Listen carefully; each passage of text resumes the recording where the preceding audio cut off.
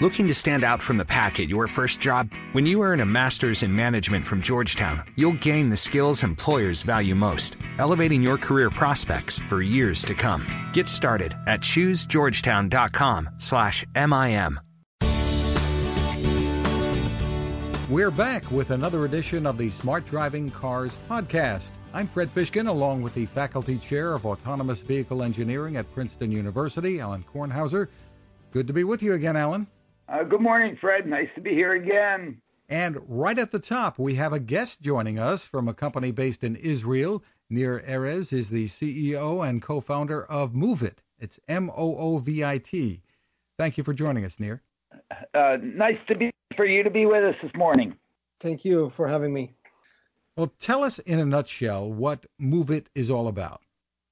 So Moovit started about 5 years ago with a very clear mission to provide data or mobility data to people around the world. We figured out that maybe the most important challenge that commuters reported about was lack of information, mainly regarding transit information, both static and real time. So Moovit started collecting and building the world's largest repository of public transit and other mobility options within the urban area.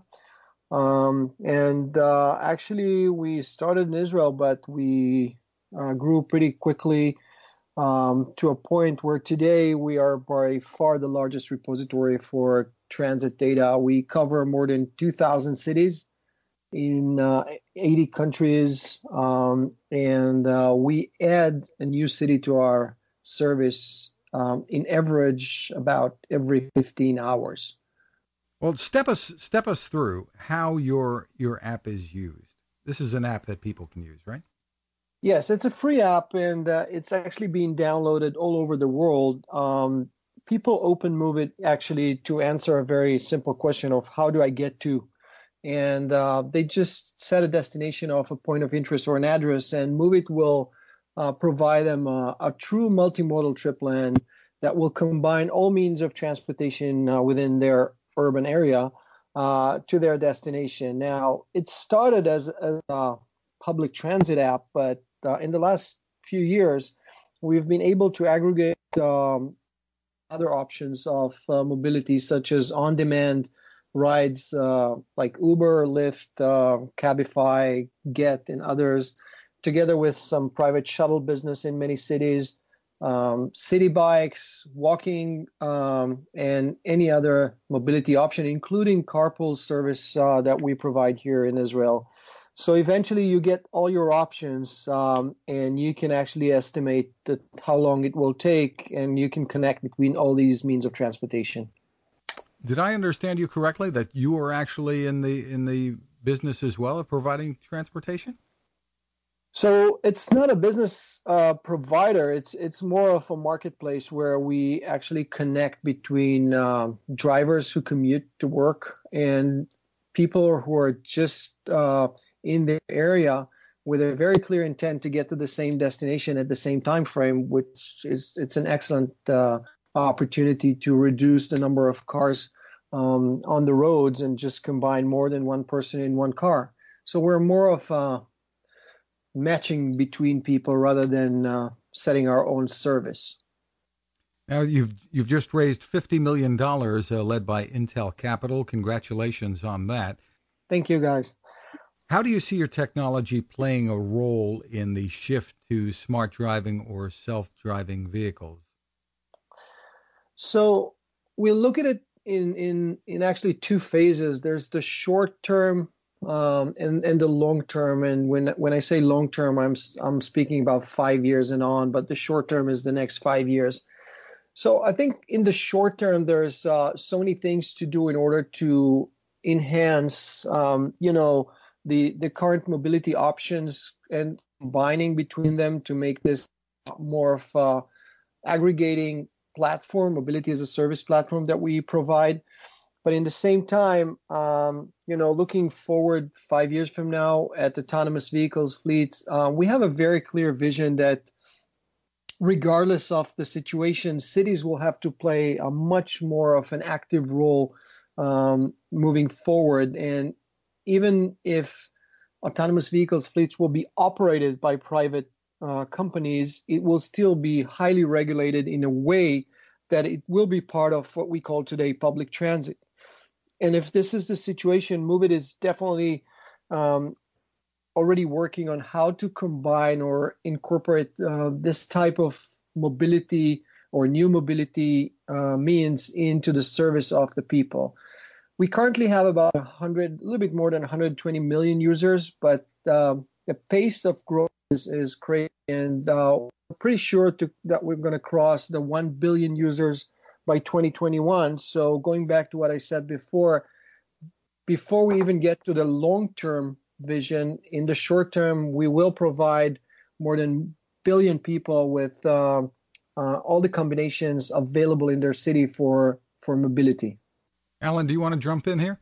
Well, yeah, I think it's a very interesting approach. Of course, the key is to be able to get to the customer. That's the person that wants the trip, and those trips have to be put together. And how do you then put the service providers, how you assemble them so that people, the customer, the trip maker, can get from where he or she is coming from to where they're going when they want to go, is the key factor. And you need an enormous amount of information to be able to do that, and to help to make it trivial for people to do that. And all that requires, the most important thing is it requires scale. And the scale is really important. And what's interesting here is it looks like they're building the scale to do this. Absolutely. I mean, you've touched the most important point here.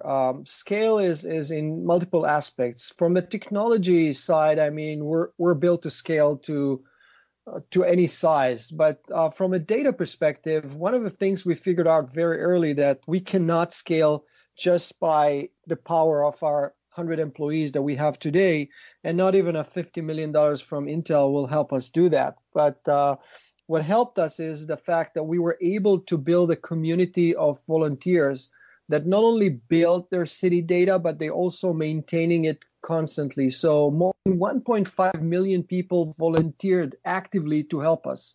Out of this enormous number, we qualified after training, online training, more than 250,000 editors that currently working for us voluntarily, building their city data, updating it, and make sure that it's the most accurate and up-to-date information. Alan, based on your comment, I think that's maybe the most important asset that we have.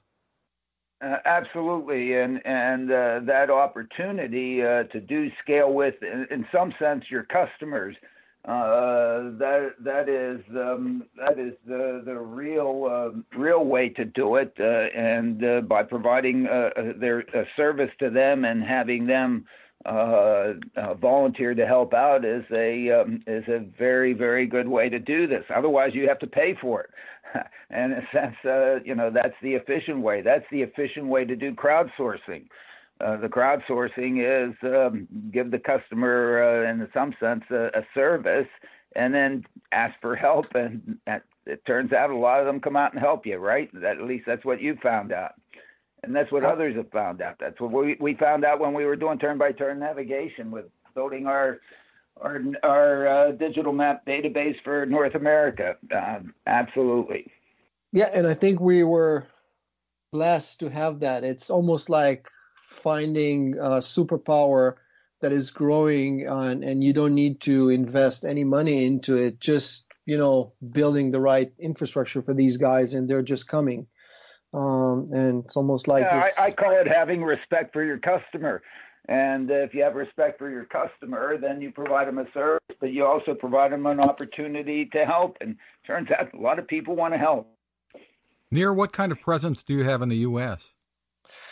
So, when we look at 120 million users that we have, it's divided almost equally between Europe, Latin America, and North America, proportional to the population. So our presence in the U.S. is pretty massive. I mean, we cover hundreds of cities in the U.S. And almost every large city in the U.S. and medium-sized city in the U.S. is covered by our service, and we're not actually revealing exact numbers by country, but we have millions of users in the U.S. and it's growing very rapidly.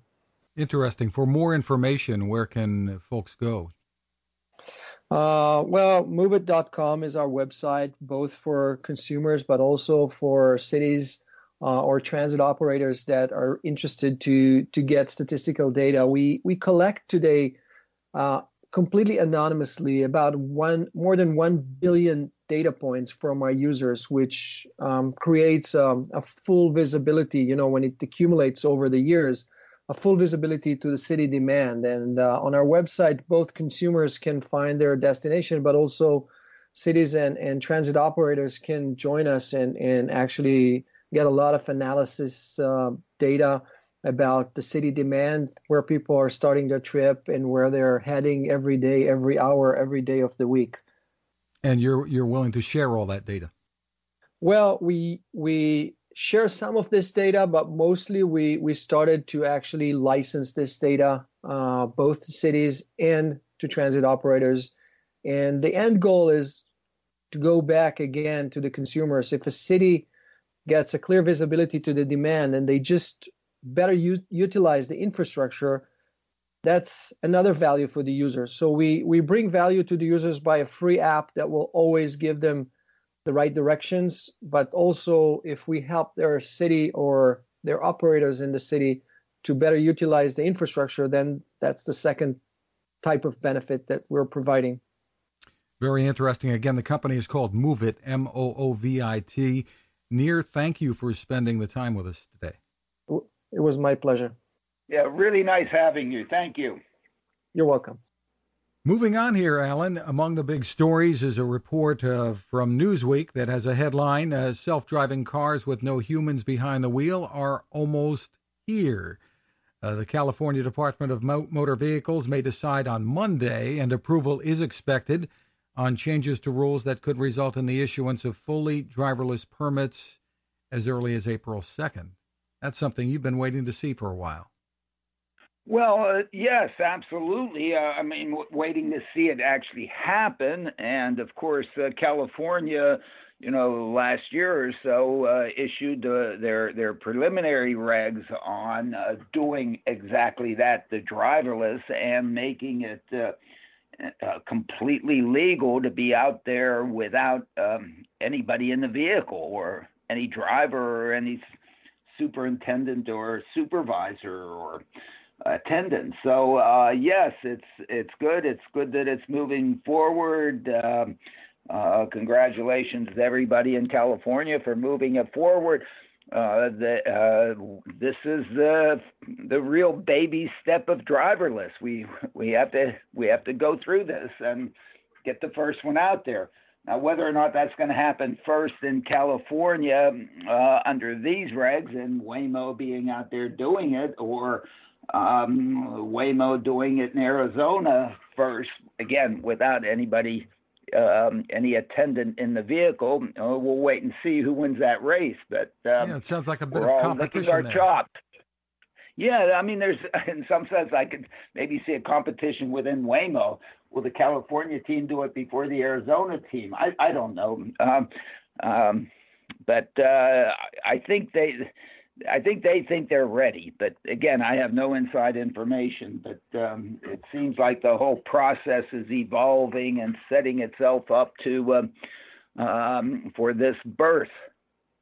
In Japan, Nissan Motor, this is just out, this story, Nissan Motor and Dina, I think it's pronounced, announced that the field tests of Easy Ride, a self-driving taxi service they developed together, are going to begin next month. And apparently they're going to have remote monitoring on I guess, right. Limited roadways, perhaps. Right, and I think that that's sort of what the number of other people have been talking about. Again, the process has sort of been you have a driver behind the wheel ready to take over. You then put the driver in the back seat and with a button ready to take over, and then eventually you then take it to a remote facility where some remote operator is sort of looking over things, ready to jump in and help, and eventually you have that operator operating, who knows, thousands of them, simultaneously. So, I mean, I think that's the normal gestation evolutionary period that's going through, and I think that's normal. Good, wonderful. And an interesting business model here too, I suppose we should mention, is that during the ride, there'll be like a concierge service that with suggestions on a screen for sightseeing destinations, or maybe things that people can stop and buy, coupons available for download as the vehicle is traveling. So there's a business model there. Well, of course, there's a business model there. I guess, I've written, we've discussed that, Waymo could actually provide, rides for free, maybe, depending on, look, they have you in some sense at their mercy for the whole ride. And depending on what kind of comforts and conveniences they wish to deliver to you, you may reach into your pocket and spend some money and actually end up, indirectly paying for the ride. And everybody would be a happy camper. So, of course, there's a business model. I mean, you see it in taxis today. You see it. They put TVs in the back there, and they tell you whatever and so on. They try to sell you some things that's just not done very well. Or excuse me, maybe it is done well. I just don't appreciate it. But of course, there's that opportunity, and yes. Interesting. Now, in the latest Smart Driving Car newsletter, you're highlighting the draft of a research report on the rapidly evolving interplay between public transportation systems, private vehicles, and the new transportation network companies like Uber and Lyft. What's your takeaway from that?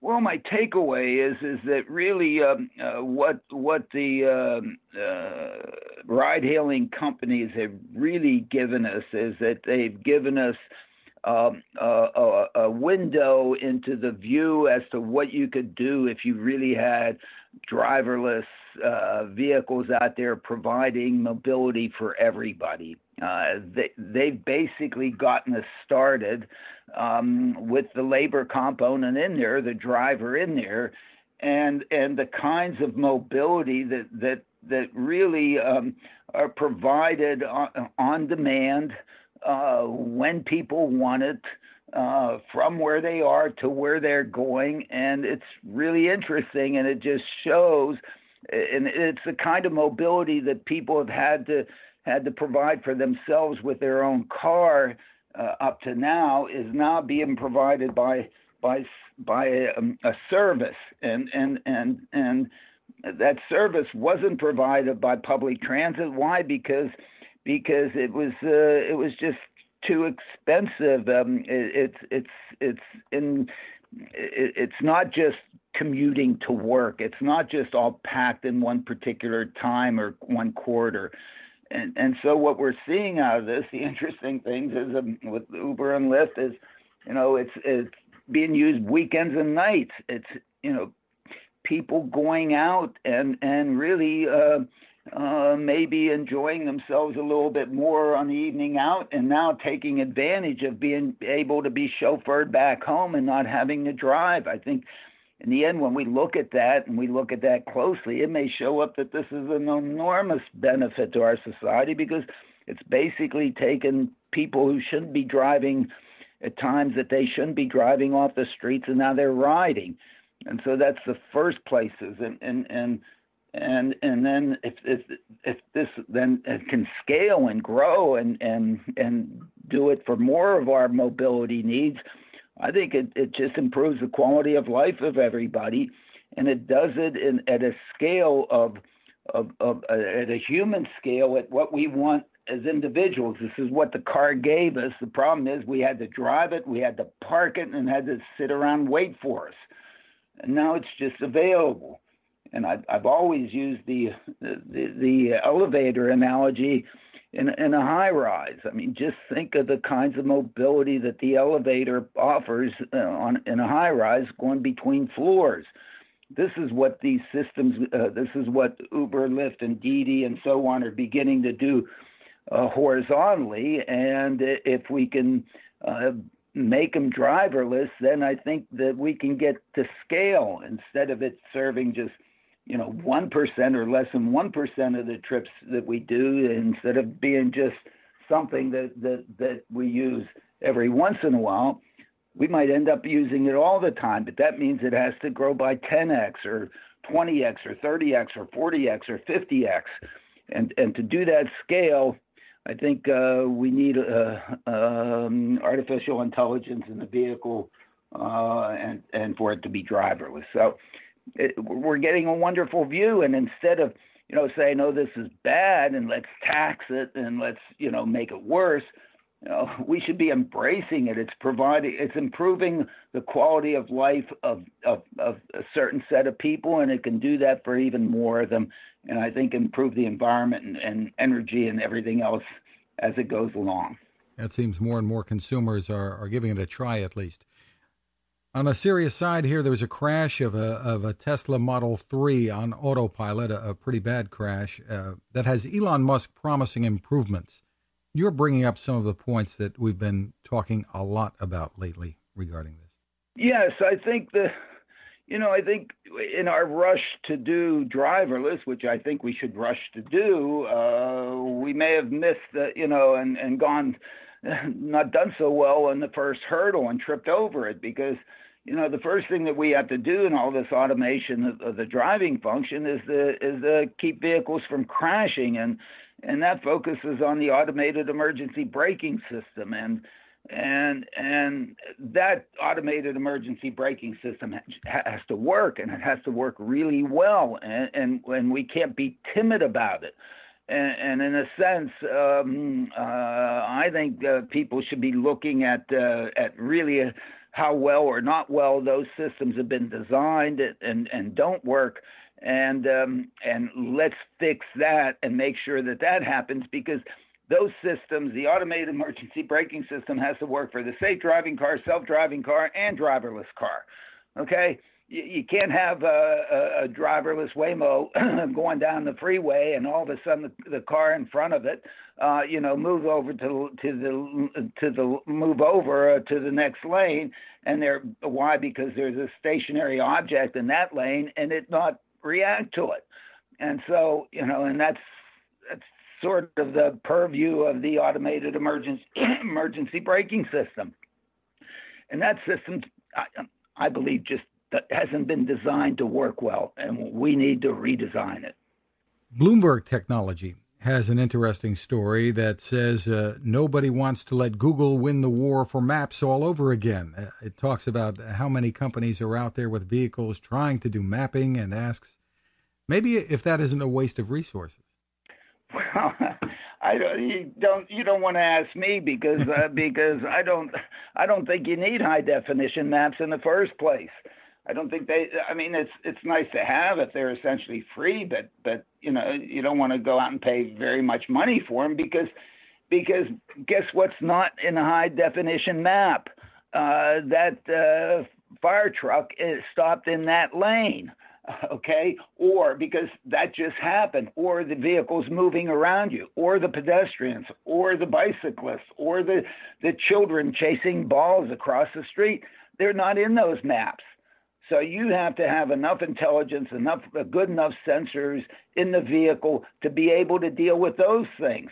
And so if you can deal with those things, then you can deal with the stationary tree and the light pole and the lanes and the things that are so meticulously mapped in your high definition map. That's almost trivial compared to the other things. So I don't know what a high definition map does for you. I think you sort of need to know where you are, but to the extent that our current turn-by-turn navigation systems know about where we are and say, hey, just ahead, turn left or turn right, that's all it needs to do. It needs it for the navigation function, not for the collision avoidance function, not for the for the stay in your lane function. And those functions, you have to do that relative to the vehicle, the nose of the vehicle, and you have to look at what is the changing environment. And if you can do the changing environment, you can do the stationary environment too. So, yes, it's a waste of money. And who cares if Waymo wins it? And along the lines of what you're saying there, we're about a month away from NVIDIA's GPU Technology Conference. Forbes is calling it the place to be for those involved with artificial intelligence or machine learning. And, of course, we expect Alan to be there. Yeah, no, I went there last year, and I think I had my jaw dropped for the whole time I was there. I'll be there again this year. I'm taking 4 of my students with me. Just take a look at what's going on. I think, one needs both the compute power, and also the analytical approaches. And last year when I went, I must admit, I expected to be mostly gamers or something like that. I'm not really into gaming, and went out there and said, oh my goodness, it's nothing but Fortune 500s. So, should be interesting. And in some sense, partially rival CES. And in some aspects, surpass CES. And while we're on that subject, the second annual summit that you're having at Princeton isn't all that far away either. Right, that's going to be in mid-May, and we have some very good people coming. Hopefully, we can. What we're trying to do there is bring people to discuss this. It's certainly not to preach at people, but we're still at the very beginning of this. We're still at Kornhauser scale equal to 1, whatever, and it's just trying to bring the good people together on the number of issues that we face. And I know I'm a little bit outspoken in some of the views that I have, but hey, I can't see the future any better than anybody else, and we just need to work together on all this. I think there's an enormous value to society on this. There's value to the environment. There's value for mobility. There's leveling of the playing field. Better enable people to get to workplaces and places they enjoy. I mean, I think this is a good thing for all of us to work on.